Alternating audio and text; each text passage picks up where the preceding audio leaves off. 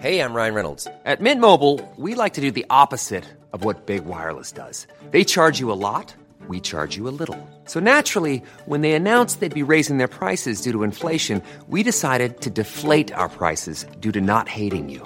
That's right. We're cutting the price of Mint Unlimited from $30 a month to just $15 a month. Give it a try at mintmobile.com/switch. $45 up front for 3 months plus taxes and fees. Promo rate for new customers for limited time. Unlimited more than 40 gigabytes per month. Slows full terms at mintmobile.com.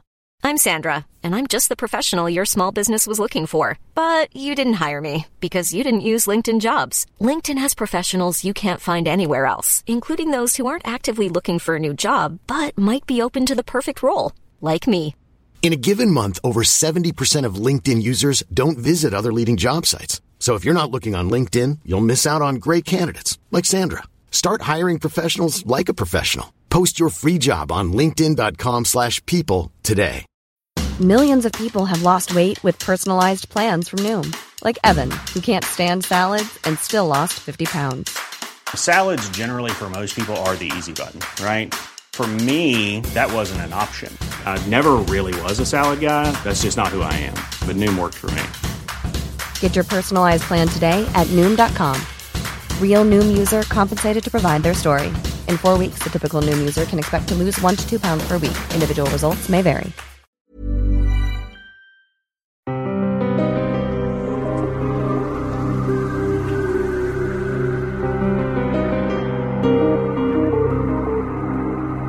They didn't think of themselves as pioneers. They simply had a job to do. And if they had to give up money or power or love or life itself, that was the fee of the frontier. That's next on the Lost Sci-Fi Podcast, with at least one lost vintage sci-fi short story in every episode. Last week, we released episode 25 of the Lost Sci-Fi Podcast. So to celebrate, we're going to give you 2 free audiobooks. More on that in a minute. We just added several audiobooks to our website, lostsci-fi.com, including a new collection of short sci-fi stories from Ray Bradbury and Philip K. Dick. 16 stories from these legendary science fiction authors. 9 hours and 27 minutes of vintage science fiction for only $7.97. Go to lostsci-fi.com to get this sci-fi collection, available only on our website, lostsci-fi.com. While you're there, pick out any 2 individual audiobooks, and they are yours for free. That's right, 2 free individual audiobooks, as our way of saying thanks for listening to the Lost Sci-Fi Podcast. Pick out your 2 free sci-fi stories and send an email to scott@lostsci-fi.com, and we'll send you the links so you can listen for free. Horace Brown Fyfe Jr., also known as H.B. Fyfe, was born in Jersey City, New Jersey in 1918. He had his first sci-fi short story published in 1940, but released only one other story until 1947. Where was Fyfe, and what was he doing all those years? Well, he was in the U.S. Army, serving his country during World War II. From 1947 to 1967, H.B. Fyfe was a busy man, turning out almost 60 stories. Today's offering is the first of 14 stories published in the 1960s. From Amazing Stories magazine in August 1960, Fee of the Frontier by H.B. Fyfe. From inside the dome, the night sky is a beautiful thing, even though Deimos and Phobos are nothing to brag about. If you walk outside, maybe as far as the rocket field, you notice a difference.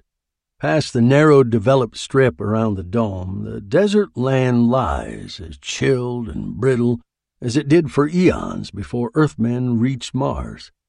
The sky is suddenly raw and cruel. You pull your furs around your nose and check your oxygen mask. and wish you were inside something, even a thin wall of clear plastic. I like to stand here, though, and look out at it, just thinking about how far those ships grope out into the dark nowadays, and about the men who have gone out there on a few jets and a lot of guts. I knew a bunch of them, some still out there, I guess. There was a time when nearly everything had to be rocketed out from Earth before they organized all those chemical tricks that changed the Martian crops to real food. Domes weren't fancy then. Adequate, of course. No sense in taking chances with lives that cost so much fuel to bring here. Still, the colonies kept growing. Where people go, others follow to live off them, one way or another. It began to look like time for the next step outward. Oh, the asteroids. Sure. Not them. I did a bit of hopping there in my own time. In fact, on account of conditions beyond my choice and control, I spent too much time on the wrong side of the hull shields. One fine day, the medics told me I'd have to be a Martian for the rest of my life. Even the one-way hop back to Earth was not recommended. So I used to watch the ships go out. I still remember one that almost missed leaving, the Martian Merchant. What joker thought that would be a good name for an exploring ship, I can't imagine. But it always happens that way. I was starting my cross-country tractor line then, and had just made the run from Schiaparelli to Asaph Dome, which was not as nice as it is now, but still pretty civilized for the time. They had 8 or 10 bars, taverns, and other amusements, and were already getting to be quite a city. One of the taverns near the western airlock was named the Stardust, and I was approaching, measuring the sand in my throat when these spacers came out. The first one in sight was a blocky, dark-haired fellow. He came rolling through the door with a man under each arm.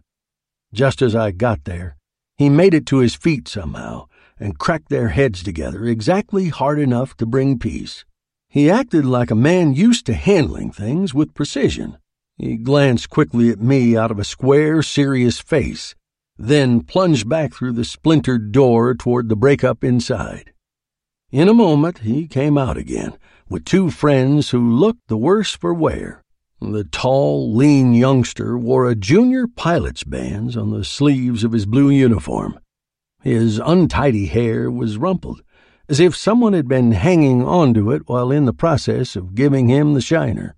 The other one was shorter and a good deal neater. Even with his tunic ripped down the front, he gave the impression of making it his life business to be neat. He was turning gray at the temples and growing a little bulge under his belt, which lent a dignity worthy of his trim mustache and expression of deferential politeness. He paused briefly to hurl an empty bottle at someone's head. "Better take the alley there," I told the blocky one on impulse. "It'll bring you out at the tractor lot, and I'll give you a lift to your ship." He wasted no time on questions, just grabbed his friends and disappeared before the crowd came out. I walked around a couple of corners and back to my tractor bus. This lot was only a clear space inside the number 4 airlock. At that time, 2 or 3 tractors came in every day from the mines or other domes. Most of the traffic was to and from the spaceport. "Who's that?" asked a low voice from the shadows. "Tony Lewis," I answered. The 3 of them moved into the dim light from the airlock guard post. "Thanks for the steer," said the blocky one, "but we can stay till morning." He seemed as fresh as if he had just landed. His friends were a trifle worn around the edges. "Keep playing that rough," I said, "and you may not make it to morning." He just grinned. "We have to," he said, "or the ship can't blast off." "Oh, you 3 make the ship go, huh?" "Just about. This is Hugh Connell, the 3rd pilot. The gent with the dignified air is Ron Meadows, the steward. I'm Jim Howlett, and I look after the fuel system." I admitted that the ship could hardly do without them. Howlett's expression suggested that he was searching his memory. "Lewis," he murmured. "I've heard of Tony Lewis somewhere. You a spacer?" Used to be, I told him. Did some piloting in the belt. Young Connell stopped fingering his eye. Oh, I've heard of you, he said. Even had to read some of your reports. After that, one thing led to another, with the result that I offered to find somewhere else to relax. We walked south from the airlock, past a careless assortment of buildings. In those days, there was not much detailed planning of the domes. What was necessary for safety and for keeping the air thicker and warmer than outside was done right. The remaining space was grabbed by the first comers. Streets tended to be narrow. As long as an emergency truck could squeeze through at moderate speed, that was enough. The buildings grew higher toward the center of the dome, but I stopped while they were still 2 stories. The outside of Jorgensen's looked like any other flimsy construction under the dome. We had just passed a row of small warehouses, and the only difference seemed to be the lighted sign at the front. We can stop at the bar inside while we order dinner, I said. Sounds good, said Howlett. I could go for a decent meal. Rations on an exploring ship run more to calories and taste. The pilot muttered something behind us. Howlett turned his head. Don't worry about it, Huey, he retorted. It'll be all over the dome by tomorrow anyway. But they said not to. Mr. Lewis won't say anything, and he's not the only spacer who will guess it. It was easy to figure out. Ships did little exploring in the belt now. Plenty of untouched rocks there, but nothing really unknown. Exploring could only mean that a hop to Jupiter was in the works at last. There had already been rumors about a few wide swings outside the belt. Well, it was just about time. I would have liked to go, too, and it was more than just a spacer's curiosity. To my mind, man had to move out in space. Being only halfway in control of his own planetary system was no state to be found in by the first interstellar visitors. That is a meeting bound to happen sooner or later. It would be better for the human race to be able to do the visiting, I thought. The inside of Jorgensen's always surprised new visitors to Asaph Dome. It was different from anything on Earth, and yet not too much like the real Mars either. That way, Jorgensen hoped to catch both the sand-eaters and the tourists. The latter came to rough it in local color, the former to dream of a better world. "Hey, look at the stars over the bar!" exclaimed Howlett. To begin with, the bar was of pinkish sandstone, smooth and covered by a coating of plastic.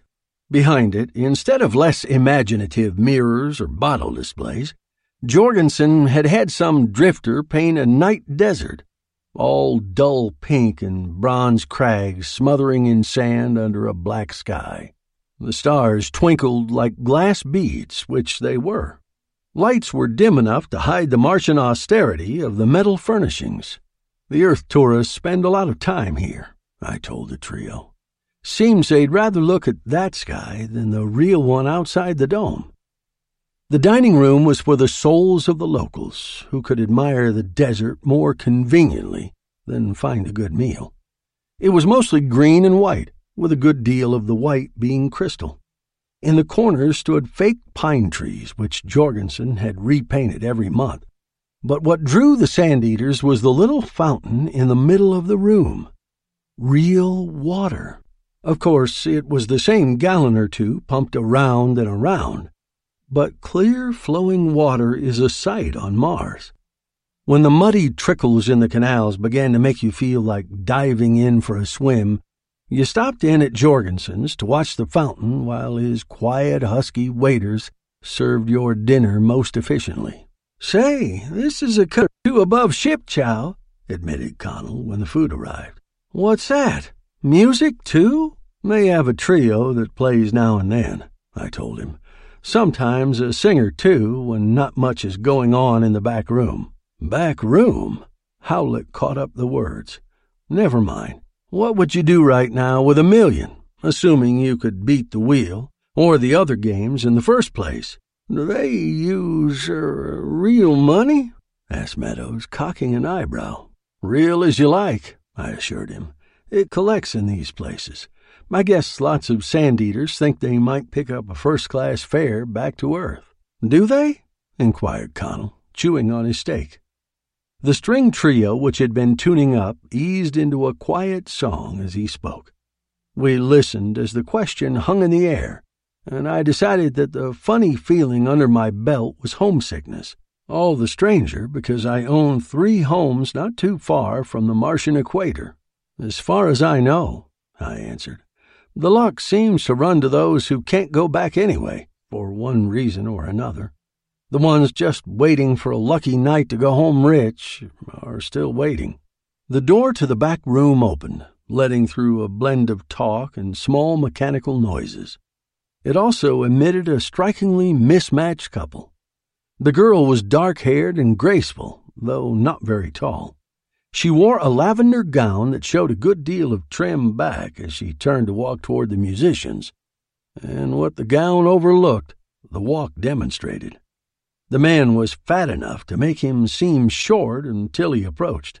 His face and baldish dome were desert-reddened, and his eyebrows were faded to invisibility. Jorgensen. Nodding casually to various diners, he noticed the new faces at our table. He ambled over lightly for one of his bulk, and it became apparent that he was far from being blubbery. His belly stuck out, but he could probably knock the wind out of you with it. "Hello, Tony," he said in a wheezy tenor. "Introducing some friends to the best hamburger joint on Mars?" Then he leaned on the back of Connell's chair and told a couple of his old prospecting yarns to make sure everybody was happy, while the girl began to sing with the trio. She had hardly enough voice to be heard over Jorgensen's stories. I noticed Connell straining to listen. Finally, Jorgensen saw it too, leaving Howlett and Meadows grinning at a highly improbable adventure. He slapped the boy on the shoulder. "I see you notice Lilac Malone, boy.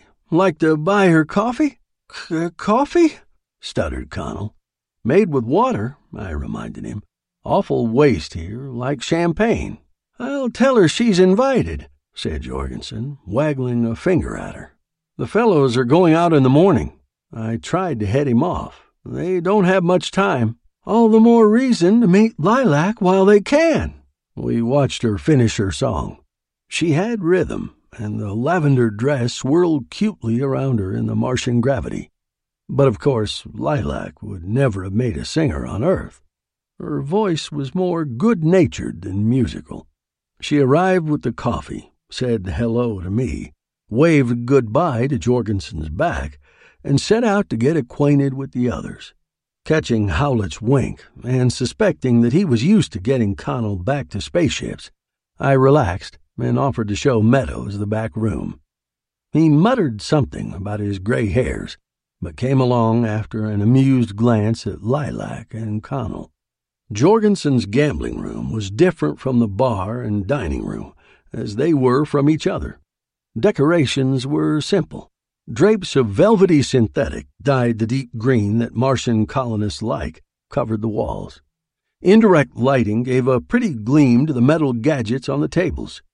Because they used a heavier ball, roulette looked about the same as on Earth, and the same went for the dice games. "Interesting," Meadows murmured, feeling in his pocket. He pointed a thumb at the planets table. It was round, with a small rectangular projection for the operator's controls and calculator. In the 9 differently colored circular tracks rolled little globes representing the planets. These orbits were connected by spirals of corresponding colors, symbolic of ship orbits swooping inward or outward to other planets. "You pick yourself 2 planets," I explained. "For better odds, pick a start and a destination. The man throws his switch, and each little ball is kicked around its groove by a random number of electrical impulses. And how do I win? Say you pick Venus to Saturn. See that silver spiral going out from Venus and around the table to the orbit of Saturn? Well, if Venus stops within that 6-inch zone where the spiral starts, and if Saturn is near where it ends, you scoop in the stardust." Meadows fingered his mustache as he examined the table. "I suppose the closer you come, the more you win, eh?" "That's the theory. Most people are glad to get anything back. It's honest enough, but the odds are terrific. A couple of spacers made room for us, and I watched Meadows play for a few minutes. The operator grinned when he saw me watching. He had a lean, pale face and had been an astrogator until his heart left him in need of Martian gravity. "No coaching, Tony," he kidded me. "Stop making me look like a partner in the place," I answered. "Thought one night you were going to be. No winners, gentlemen. Next bets." The spheres had come to rest with Pluto near one end of a lavender spiral and Mercury touching the inner end, but no one had had the insanity to bet that way. Meadows began to play inner planet combinations that occasionally paid, though at short odds. He made a bid on some near misses, and I decided to have a drink while he lost it. I found Howlett, Connell, and Lilac Malone in the bar, admiring the red-bronze landscape. When he heard about Meadows, Howlett smiled. "If it isn't fixed, they better prepare to abandon." He laughed. "People look at that face and won't believe he always collects half the ship's pay." Lilac saw a chance to do her duty and suggested that we all go in to support Meadows. I stayed with my drink until Jorgensen drifted in to have a couple with me and talk of the old days. After a while, one of his helpers came up and murmured something into his big red ear. He shrugged and waved his hand. The next time it happened, about 20 minutes later, I was on the point of matching him with a story about a petrified ancient Martian that the domers at Schiaparelli dug out of a dry canal.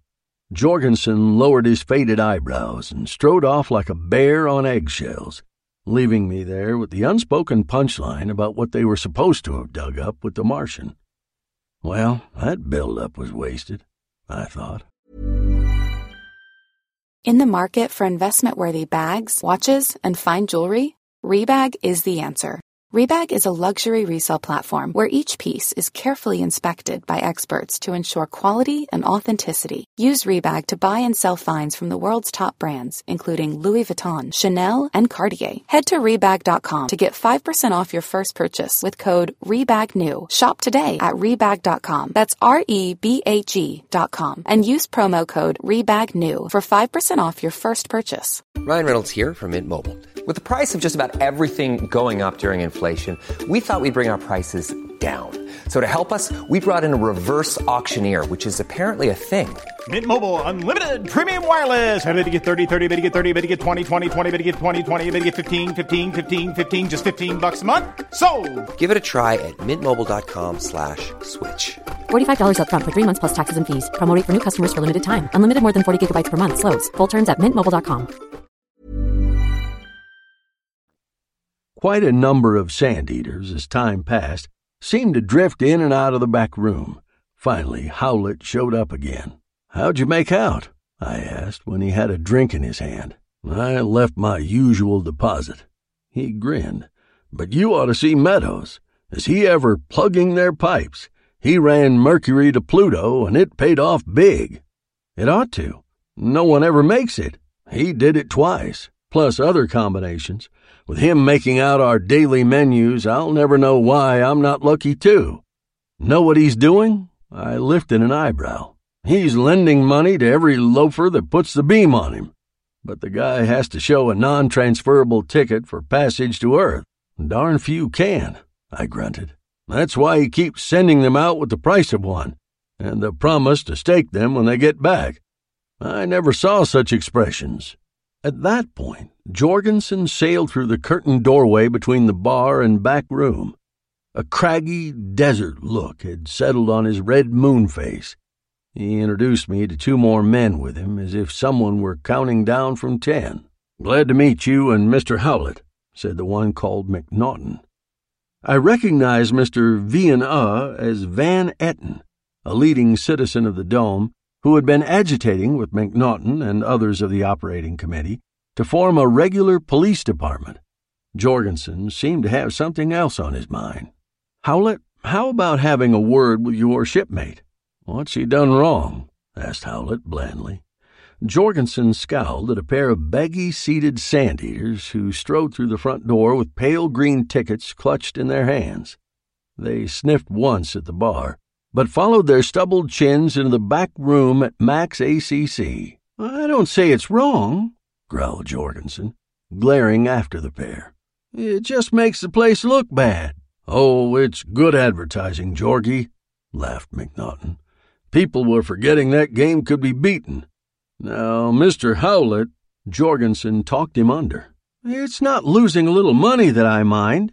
Some of the drink I was sneaking slipped down the wrong way." "Well, it's not," bellowed Jorgensen. "But if they all pick up the broadcast that this is where to get a free ride home, I'll have just another sand trap here." Howlett shrugged and put down his glass. Van Etten nudged me and made a face, so I got up first. "Never mind," I said. "Being the one that took him in there, I'll check." 2 more men came through the front door. The big one looked like a bodyguard. The one with the dazed look carried a small metal case that could be unfolded into a portable desk. He went up to Jorgensen and asked where he could set up a temporary ticket office for Interplanet. While I was watching over my shoulder, 3 or 4 sand-eaters coming out of the back room shoved me aside to get at him. The last I saw before leaving was Van Etten shushing Jorgensen, while McNaughton grabbed Howlett by the tunic zipper for a sales talk. Inside, after getting through the crowd at the Planet's table, I could see that a number of bettors were following Meadows' plays, making it that much worse for Jorgensen. Even Connell had a small pile before him, although he seemed to be losing some of Lilac's attention to Meadows. While the little spheres spun in their orbits, the steward counted out money into twitching palms, wrote names on slips of paper, and placed bets. Somehow, he hit a winner every 5 or 6 bets, which kept his stack growing. I joggled Lilac's elbow and indicated Connell. "How about taking him out for a drink so an old customer can squeeze in for a few plays?" I said. The money glow faded gradually from her eyes as she focused on me. She took her time deciding, but from the way she snuggled up to Connell to whisper in his ear, it looked as if she might really be stuck on him. He winked at me. Such a gasp went up as we changed places that I thought my cuff must have brushed Pluto, but it was just Meadows making a long odds hop from Earth to Uranus. The operator no longer even flinched before punching the distances and bet on his little computer and groping in his cash drawer to pay off. I stood there a few minutes, wondering if the game could be fixed after all. Still, the man who invented it also made encoding machines for the Earth space fleet. Meadows must be having a run of blind luck. No time to interrupt. On my way out, Howlett caught me at the door of the bar. "How about some coffee?" he asked. "We'll have to start back soon. You'll be surprised at the time. Dining room still open?" "Always." "Okay, let's sober up and watch the fountain." Only 2 or 3 women and a dozen men sat in the restaurant now. The part-time musicians had disappeared for a few hours of sleep before their usual jobs. We ordered a thermos pot of coffee, and Howlett asked me about McNaughton. "I guess it was on the level," he said, when I described the man's committee position. "He got a boost out of how they had to patch up some troublemaker he knew after that bar fight we had. Wanted to make me chief cop here." "Some domes have regular police forces already," I confirmed. "So he said. Claimed a lot of police chiefs have been elected as mayors.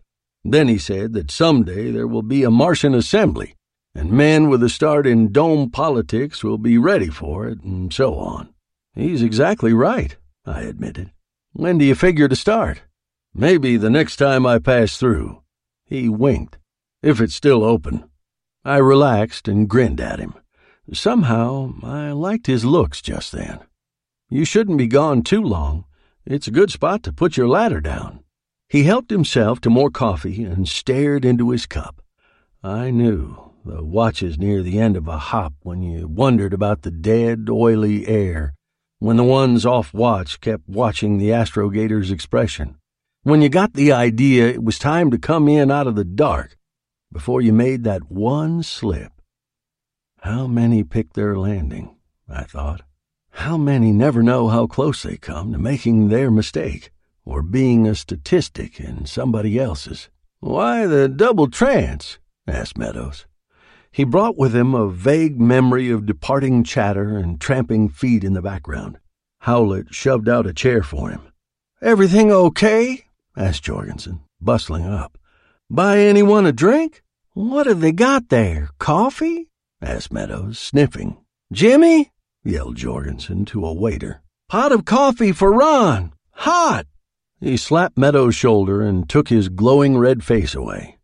"What makes him your buddy?" I asked Meadows. "In the end, I missed Mercury by 10 inches, and they got most of it back." There was no answer to that. He must have been $500,000 ahead. "What about the sand eaters you promised to stake?" asked Howlett, grinning like a man who has seen it happen before, but still enjoys it. "Some of them helped me lose it," said Meadows. "Now they will all just have to use those tickets, I suppose. Where's Huey and his little friend? Coffee all around, and we'll get on course, eh?" "Thought he was with you," answered Howlett. "I'll look in the bar," I volunteered, remembering the kid had left with more of a role than Meadows had now. A casual search of the bar and back room revealed both nearly empty, a natural condition just before dawn. No one had seen Connell, apparently, so I went outside and squinted along the dim, narrow street. 4 or 5 drunks, none tall enough to be Connell, were slowly and softly singing their way home. The door slid open behind me, and the other 2 came out quickly. "Oh, there you are. I asked around too," said Howlett in a low voice. "Can you trust that Jorgensen? They wouldn't let me in the office behind the back room." "He's a better sport than he looks," I said. "I wonder," murmured Meadows. "He looked queer when I was so far ahead. Or maybe one of his huskies got ideas about keeping a handy hostage." Howlett suddenly looked dangerous. I gathered that he thought something of the boy and was heating up to the door-smashing stage. "Let's check one other place," I suggested, "before we make a mistake." My starting off fast up the street left him the choice of coming quietly or staying to wonder. They both came. I could feel them watching me. I turned right into a narrow street, went along it about 50 yards, and paused where it was crossed by a still narrower alley. Hoping I remembered the way, I groped along the left-hand branch of the alley. A trace of light had begun to soften the sky over the dome, but had not yet seeped down to ground level. Howlett's soft footsteps trailed me. I knocked on what seemed to be the right door. There was no answer, only to be expected. I hammered again. "No one aboard, it would appear," murmured Meadows. It was meant as a question. I shrugged in the darkness and banged longer and louder. Finally, listening at the flimsy panel, I detected muffled footsteps. The door opened a crack. "It's Tony Lewis, Lilac." The black opening widened until she must have seen the 2 behind me. She wore a thin robe that glimmered silver in the dim light. "Send the boy out, Lilac," I said. Why should I? That much was good. She might have pretended not to have him there. "He has to catch his ship, Lilac." Behind me, I heard Howlett stir uneasily. The door began to close, but my foot was in the track. Howlett could not see that. "Don't shut it, sister," he said, "or we'll smash it down." He could have, too, in about 10 seconds, the way they build on Mars. "You want to get yourself lynched?" Lilac warned him. On account of you?" "Shut up, Howlett," I interrupted. "Let me talk to the lady alone." He must have understood my tone. He let Meadows pull him away a few steps. "And less of the lady business out of you," said Lilac, but low enough to keep it private. "We both know Mars, so let's take things the way they are. That's why I came, Lilac. Taking things that way means he has to go. What are you going to say? He has a job to do, or some such canal dust?" "Not exactly. They might pick up another 3rd pilot. They might manage somehow without any, but he won't like himself much later for missing his chance." She swung the edge of the door back and forth in impatient little jerks. Finally, she took her hand off the latch and let it roll free.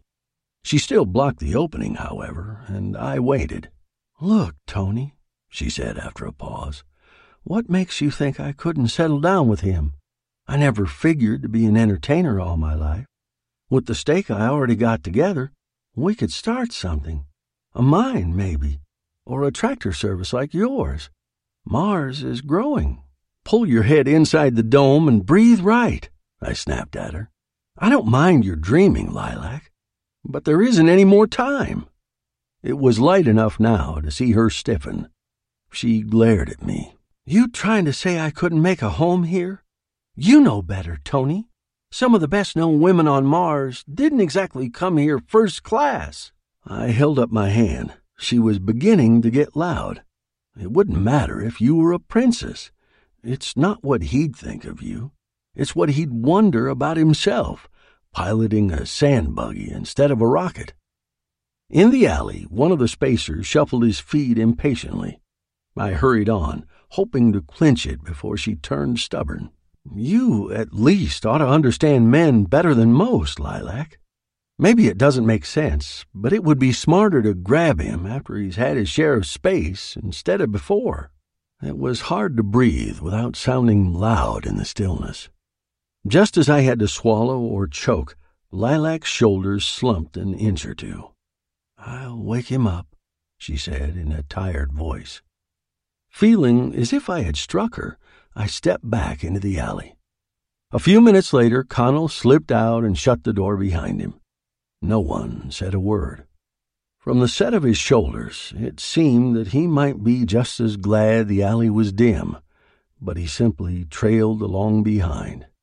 We walked back to number 4 airlock in a silence that had me counting the footsteps. When we reached the tractor parking lot, I cleared my throat. "Wait a minute. I'll warm up my sand saucer and give you a lift to your ship. Maybe we won't need to impose on you any more, Tony," said Howlett. "Looks like those machines over there are going out." I followed his gesture and, by luck, caught the eye of a driver I knew. I waved and jerked my thumb at the spacers beside me. "Let's go," said Howlett as the tractor slowed. "Thanks for everything, Tony. Get yourself some sleep. The night watches in these domes are rough." Connell waited until they were a few steps away. Even then, he hesitated. "Forget it," I said. "You aren't the first spacer they had to pump out of some odd corner. Look me up when you get back." He shook hands and trotted after his friends. They scrambled up the ladder to the cab. The tractor picked up speed, lumbering into the airlock. Later, a little after noon, I crawled out of bed and watched the flare of their pipes as the ship streaked up into the dark Martian sky. I hoped they would make it, almost as much as I wished it could have been me. Well, I still come out to the wall of whatever dome I find myself in, to watch the sky a while. Not that I'll see those boys coming down at this late date.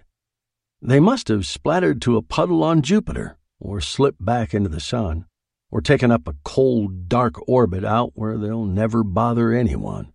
Nobody will ever know for sure, I suppose. If I had to do it over again? No, of course I don't feel funny about it. If they weren't the ones, it would have been another crew. By the law of averages, a certain number of bad tries seems to go with every new push out into space. Maybe there's no reason it has to be like that, but it always has. When the bad luck is used up, someone makes a new frontier. Why say superstition? Each new orbit out from the sun has cost plenty in money, ships, and lives. It's the admission price. Sure, it was too bad about Connell and his little girl, who, by the way, later married a very important man in Asaph Dome. It would have been nice to see Meadows wind up rich, or for Howlett to become mayor of the Dome. But what could I do? Which one should I have talked into staying for the sake of love, or money, or power, without even being able to go in his place? Every time man pushes ahead a little, a percentage of the pushers pay the fare. Still, it will be healthier if we push out of this planetary system before someone else pushes in. For all we know, they may be on the way. The end. Fee of the Frontier by H.B. Fyfe. Next week on the Lost Sci-Fi Podcast, why do the Martians drink red wine, swagger about, spout vile poetry, and fight endless duels with each other? How did Terrence Michael Burke change their minds about invading the Earth? That's next week on the Lost Sci-Fi Podcast, with at least one lost vintage sci-fi short story in every episode.